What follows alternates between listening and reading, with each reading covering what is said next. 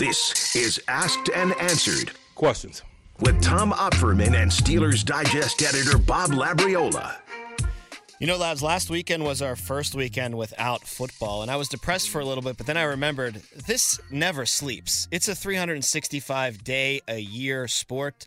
I'm turning on the NFL Network today. They're jazzed up about the combine, franchise tags, free agency starting. I mean, it really never sleeps when it comes to the NFL, and we got some important dates coming up.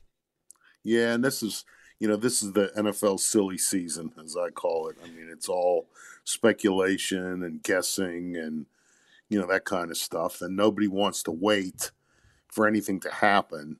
They want to tell you now what they think, or they'll quote betting sites as gospel and say, things like, the odds on who's going to acquire so-and-so in a trade or draft so-and-so in the first round or this, as if that's anything more than, just the betting sites do what they do, which is try and balancing the books so that the each side of an issue attracts an equal amount of money. And so then they just, make the juice. And, that's the way that's worked since, bookies were handing out little pieces of paper 100 years ago or however that worked.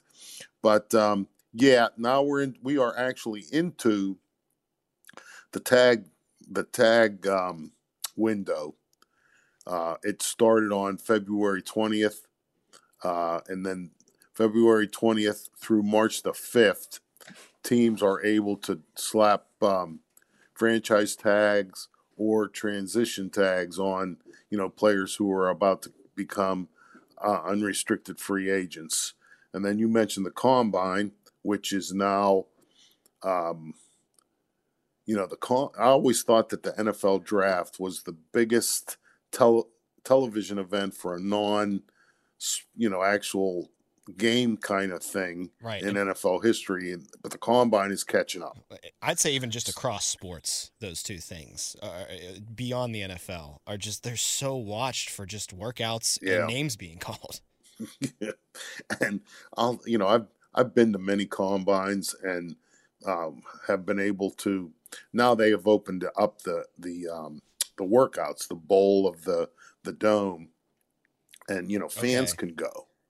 But this was before that. I am that old, so I was attending this before that was open. And every team would have a luxury suite in the stadium where that was kind of their headquarters, and you could sit there and watch if you wanted to, or you'll also see coaches and scouts either sitting in the lower bowl. Some of them are out on the field. They have access, and so I went one time. I'm sitting up there in the suite watching, and I mean, it's after about 10 minutes, I started watching the TV that was on in the suite, because you can see it better and understand it more watching it on TV than you can if you're actually there. It's a better view, and players are not wearing jerseys with numbers and their names on them. They like the quarterbacks. QB1, QB2, QB3 is all that they're wearing on the shirt that they're wearing. And QB1, all that is they're in alphabetical order. Okay. So unless you have a list of all the quarterbacks participating in alphabetical order, you don't know who QB13 is. So there's that kind of stuff too. But the combine is February 27th to March 14th. Then the next event is March 11th to March 13th. That's the legal tampering period, which that's, talk about a joke. But anyway, that's when agents of unrestricted free agents to be are permitted to start contacting other teams about their players, because I don't know who the marquee unrestricted free agent is, but let's just pretend. Oh, it could be Kirk Cousins, I think. Kirk Cousins is one. I think Chris Jones is one from the Chiefs. Okay. But let's just use Kirk Cousins. Yeah, Kirk's a good one. It would always crack me up that, the new league year, this particular season opens at 4 p.m. on March 13th. Okay. And at 4:15 p.m. on March 13th, some team would announce 9-year contract with a player like Kirk Cousins and all the complicated, stuff and multi-millions of dollars and bonuses and roster bonuses and when things become guaranteed because of injury and when things become guaranteed, fully and roster bonuses and when those have to be paid. And like that was done that quick. You kidding me? So anyway, that's the legal tampering period. And then, as I mentioned, on March 13th at 4 p.m., the new league year officially opens. Teams can start trading players then who are not to be free agents, and you start signing, and it's like you've seen video on the news of a place like Walmart or Macy's or one of those stores when they open their doors on Black Friday and everybody comes rushing through. That's similar to the start of the new league year. Man, the gun goes off and the craziness begins. Those agents are really good to get all those complicated deals done in just that 48-hour window, man. That's why they get paid the big bucks. Well, that and what is not this is not really a secret. As I mentioned, the combine goes from February 27th to March 4th, and you can either walk the dome in Indianapolis is connected to the convention center, the Indiana Convention Center. And there's actually an underground thing where you can walk from the convention center, which is attached to these series of walkways throughout the downtown area, which makes it, perfect for something like the combine in February. When I would go to the combine, I didn't have to wear a coat to anything that I went to because, the hotels were all attached to this. You walked indoors throughout downtown from your hotel to the convention center to inside the dome without having to go outside. So when you're walking these areas, there's agents everywhere. You run into, there's players who are not participating necessarily in the combine. They're walking around. And so there's a lot of like bumping into people that happens. All the team executives are there, coaches, general managers, they're all walking around too. And who knows, maybe you end up, sitting in one of those little alcoves in the convention center across from, this free agent's agent. And, who knows, maybe there's some exchange of ideas that take place there as well. So, the combine is known for that kind of stuff too. Yeah, you've been to 1,000 combines. I went to one combine back in my early days here. Unfortunately, we didn't know each other like we do now, and Indianapolis is a lucky town for that because, man, would we have torn that place down together, buddy. Oh, would it have been a blast. But you're right about that skywalk. It's unreal. Like, you just go out in shorts and T-shirts, and you're fine. You can. Yeah, absolutely. And, a lot of times that can be if you want to get up early, if your whatever hotel you're in, and there's a million hotels downtown, which is another reason that Indianapolis is great. But if your hotel, for example, doesn't have a workout center and fitness center and you want to get some exercise in, you could just walk from one end of Indianapolis downtown area out of the downtown area. And as I said, never go outside. So you can do that too. One of my favorite things to do too is I'll admit it, a little hungover morning. After festivities the night before, walking from my hotel room to Radio Row to set up the broadcast for the day, you'd see like a muffin tray. You'd see like, a couple croissants on a table for like some big business meeting going on. You just go ahead and grab one of those. No one's going to notice. Well, and then there's, media workrooms and stuff, which are, 3 meals a day. I mean, there's breakfast they lay out. There's lunch that they lay out. I've never been there for dinner. I mean, because that would infringe with happy hour. I mean, let's not get ridiculous. But yeah, it's why they would ever move that out of Indianapolis. It's beyond me. I mean, it's just perfect. Indianapolis is perfect. In my opinion, would be a perfect convention place.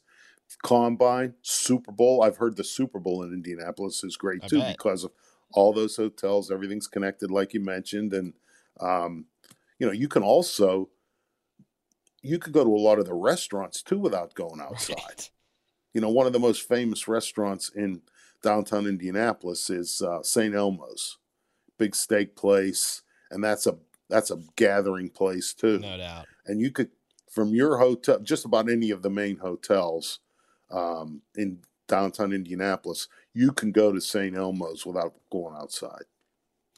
Let's get to today's batch of questions, and what do you say we start with the quarterback question, huh? Something different. I know, because Mike Molinaro from Columbus, Ohio wants to know, I was curious if Mason Rudolph is allowed to start learning Arthur Smith's playbook and sit down with the new offensive coordinator, or if only signed players have access to team facilities and coaches. Mason, as we were just talking about, Mason Rudolph is one of those guys who can become an unrestricted free agent on March 13th. So it really doesn't make any sense to me that either the player or the team would be interested in him learning the playbook because before he decides on his next team. I mean, imagine Mason Rudolph having sessions or Arthur Smith having sessions with a player who could leave as an unrestricted free agent. And I've seen, as an example, now this Mitch Trubisky is not an unrestricted free agent. He was cut, so he's out there. He's free to sign with anyone. But I've seen where Trubisky is kind of being linked to the Browns, maybe.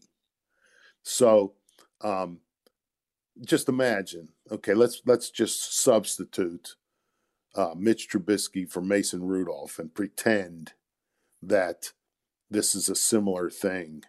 And, if Trubisky was going to become an unrestricted free agent, okay, so a new offensive coordinator comes in, you have your guy meeting with your new coordinator, and then he ends up with a team in your division. I mean, that's why these kinds of things don't happen with those kinds of players. Now, Kenny Pickett is a different story. Right. Because he's under contract for 2 more years. But a guy who's going to become a free agent, no, that's not smart business. Greg Bloomer from Gander, Canada. In a previous Asked and Answered, one answer to a question showed Roger Staubach being drafted in the 10th round by the Dallas Cowboys. Was there ever a Hall of Fame quarterback drafted lower or an undrafted one who made it to Canton? Yes, there were 4. George Blanda was selected in the 12th round of the 1949 NFL Draft. He went into the Hall of Fame as part of the class of 1981.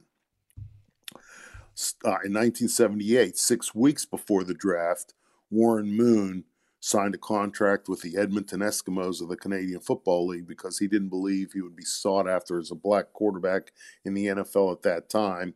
And so then he wasn't drafted in 1978 because he had already signed with the CFL. Then in 1984, Moon signed with the Houston Oilers, played 17 seasons for 4 different teams. He went into the Hall as part of the class of 2006. Bart Starr was drafted by Green Bay in the 17th round of the 1956 NFL Draft. He was inducted into the Hall of Fame as part of the class of 1977. And Kurt Warner was undrafted in 1994. After he was undrafted, he went to the Arena League, played there until he was signed by the Rams in 1998. He was inducted into the Hall of Fame as part of the class of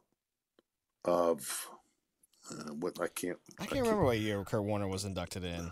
Let me see that. Hold here. on. Hall Okay. of Fame class. I got this thing in my pocket. It's like a supercomputer. I love it. 2017 was his Hall of Fame induction year. And and for your information, in 2010, he was also inducted into the Arena Football Hall of Fame. So good on Kurt Warner.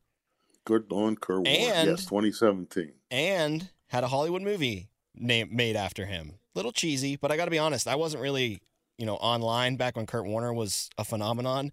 It kind of put into perspective just how insane that story was at the time. Like him leading that Greatest Show on Turf team out of nowhere. Trent Green getting hurt in the preseason. Yeah, and stocking groceries. I know. It really is one of the better stories in the NFL. Ron Williams from Astoria, Oregon. Before Corey Trice Jr. was placed on IR, he was looking pretty solid as a rookie cornerback, potentially complementing Joey Porter Jr. Because Trice never played meaningful football in 2023, it's hard to evaluate him, but I would say there sure was a lot of potential developing. What are your thoughts on this young prospect? I got nothing against Corey Trice, but I mean, I think that there are some um, some hard realities that I think fans need to kind of accept and respect. Going back to 2021, Corey Trice was still at Purdue. He missed all of that college football season because of a knee injury. Then he went on IR for the Steelers on August 2nd, 2023, with another knee injury that Mike Tomlin called significant at the time it was announced. Okay. Now, I do not argue with Ron that Trice was showing some potential during the Steelers offseason program in the first few days of training camp. But let's remember, he was a 7th-round pick, 241st overall in the draft. And in a preview of 2023 draft prospects, NFL.com does a series on these guys. NFL.com wrote about him. He is physical in coverage but lacks the same temperament in run support. His size and strength help impede the early stages of a route and smother possession throws underneath. He's a decent athlete but lacks ideal fluidity and speed to recover when beaten, so press and zone coverages are where he should live. There are limitations with him, but there's also room for technical growth. Okay, fine. See, 7th-round pick. So, maybe he comes back from this second knee injury to carve out a career for himself in the league, or maybe, whatever edge he seemed to have is going to be lost because that second knee injury. You can't rush him back, and then it becomes an issue of whether, Trice's inexperience is going to allow him to walk the line between rehabilitating his second knee injury and not falling behind on the field stuff. Again, I got nothing against Corey Trice, but if I'm in a decision-making situation with the Steelers, I don't think it's real smart to be overly optimistic to view him this offseason as a potential starter opposite Joey Porter Jr., or even as someone who will play significant regular season snaps in the upcoming season. You didn't see him in any preseason games as a rookie. He didn't even practice back-to-back times in pads. Right. So, again, I'm not saying that Corey Trice can't or won't, but there should not be a sense that he's a guy who can be viewed as even a second-year player once he's able to get back on the field in 2024. He's going to be starting over, and this time starting over with 2 major knee injuries as part of his history. He's kind of like Calvin Austin III was, only plus knee injuries. So I'm hoping for the best for him, but I don't think that fans or the Steelers should view him as an answer in waiting for the cornerback job opposite Joey Porter Jr. Eric Long from Loveland, Ohio. You've taught your readers a lot about the games behind the game of football. For example, I don't read mock drafts anymore because it's a waste of time. My wife says to thank you for all the free time I now have during the offseason. I read 3 mock drafts this morning, Eric. Wow. You're saying that the Pro Bowl is a popularity contest where up-and-coming players are voted in 1 year late and old players stay in 1 year too late, like Justin Tucker being the AFC kicker this year, was really spot on. Please explain to me how Myles Garrett deserved to win Defensive Player of the Year over T.J. Watt. I was wondering when we'd get to this question from our listeners. Okay. Defensive Player of the Year award is a lot more significant than going to the Pro Bowl. But the process involved in the selection of both is based on a vote. Okay? And a vote, by definition, is a popularity contest, because the person with the most vote wins. So the most popular person wins is elected. And I learned long ago that the outcome of every election tells you more about the voters than the candidates. So I'm going to leave it up to Eric and others, to decide what the election of Myles Garrett over T.J. Watt reveals about the voters for this Defensive Player of the Year award. And while I could go on a little bit and rip analytics and Pro Football Focus and all that other stuff, I'm not going to do that because, my mother told me a long time ago when I was very young, and I often have ignored that advice. if you don't have something nice to say, it's better not to say anything at all. So there you go. That's what I got. I'll just say this. They don't vote on the award for the sack king in a regular season, and TJ has that 3 times, including this year. So no biases there, just who has the most sacks in a season.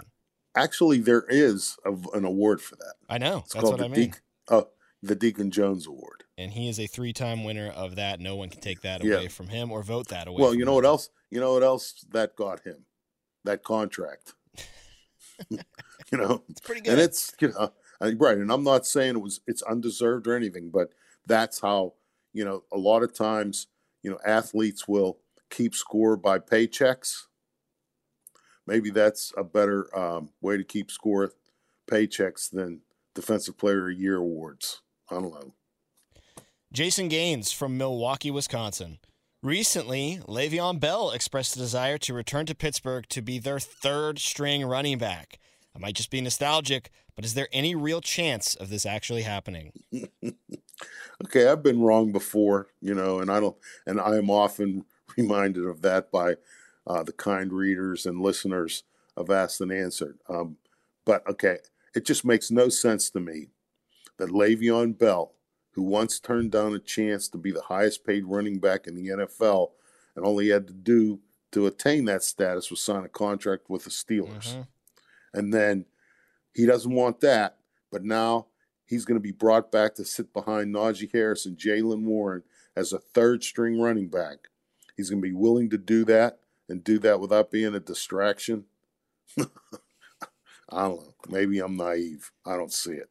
I don't see it either. I don't want him playing for this team at all right now at his current age and being away from the game for so long. But I will say this. There does seem to be a bit of a smoothing over of relations between Bell and the Steelers. Not that the Steelers did anything wrong on their side of the street. They tried to make him the highest paid running back in football. But it does seem like he's more welcome around the facility, and he's more willing to go around the facility. Well, all I'll say is this. They don't ban him from the facility. Right. I don't know that there were any welcome wagons rolled out either. Our final question today comes from Austin Jameson from Charlotte, North Carolina. It's clear the Steelers need to add to the quarterback room. Which veteran quarterback feels like a most likely addition? Most likely, Mason Rudolph. I know that's probably not what Austin wants to hear, but most likely is, in my mind, that would be Mason Rudolph. You don't want to lie and say Kirk Cousins? Well, if I'm really going to lie, I'd say Justin Fields. Why don't we really, really lie and say Patrick Mahomes, right? I mean, if we're just going to go for it, just go for it all the way. Yeah, well, okay. Okay. All right, that'll do it for us today on Asked and Answered. Get your question into Labs. We'll hear them on a future episode if they're good enough to make the cut. For Bob Labriola, I'm Tom Opferman. Always appreciate you listening, and we'll be back again next week with Asked and Answered.